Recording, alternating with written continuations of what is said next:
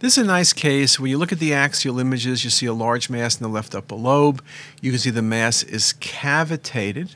When you look at the coronal views, you can see the presence of adenopathy in the left hilar region. You can see some underlying lung emphysema.